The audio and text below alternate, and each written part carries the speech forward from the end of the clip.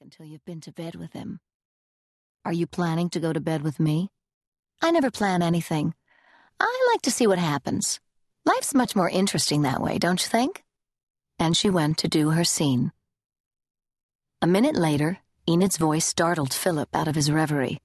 I just talked to Roberto, she said, referring to the head doorman. Schiffer Diamond is coming back today.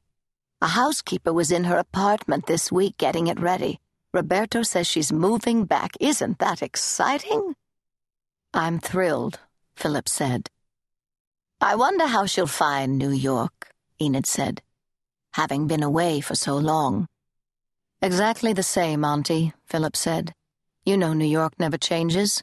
The characters are different, but the play remains the same. Later that afternoon, Enid Merle was putting the finishing touches on her daily gossip column when a sudden gust of wind slammed shut the door to her terrace. Crossing the room to open it, Enid caught sight of the sky and stepped outside. A mountain of thunderclouds was approaching the city.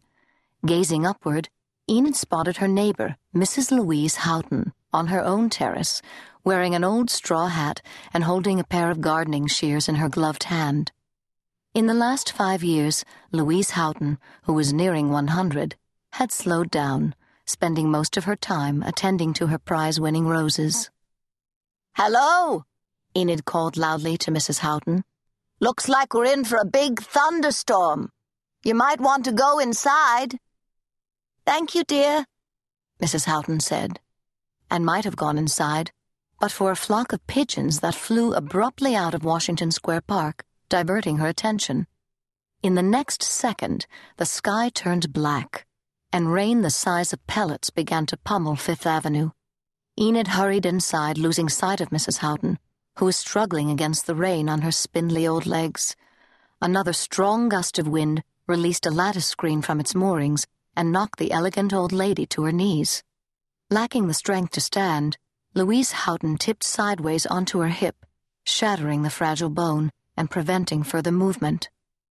For several minutes, she lay in the rain until one of her 4 maids, unable to locate Mrs. Houghton in the vast 7,000-square-foot apartment, ventured outside and discovered her under the lattice.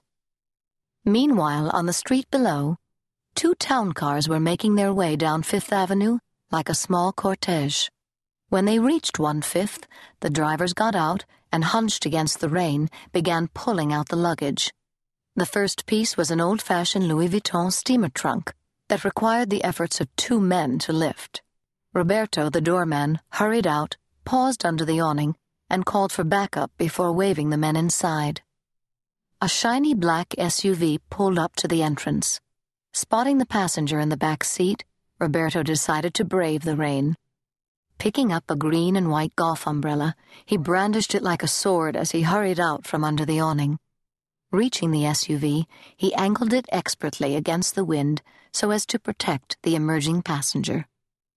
A blue and green brocade shoe with a kitten heel appeared, followed by the famous long legs, clad in narrow white jeans.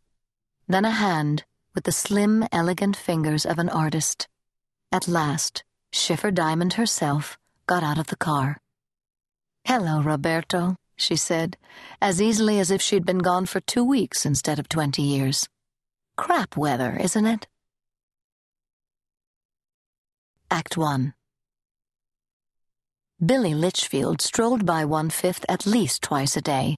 He had a dog, a Wheaton Terrier, that had been given to him by Mrs. Houghton. Wheatie required 2 outings a day to the dog run in Washington Square Park, and Billy, who lived on Fifth Avenue just north of 1/5, passed by it on his way to the park.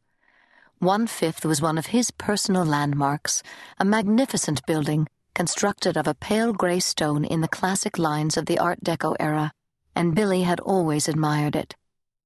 It shouldn't matter where you live as long as where you live is decent, he said to himself. But still he aspired to live in 1/5. He had aspired to live there for 35 years and had yet to make it. Although a self-declared anachronism, lacking the appurtenances of what might be called a regular job, Billy acted as a sort of concierge to the very rich and successful, making introductions to decorators, art dealers, club impresarios, and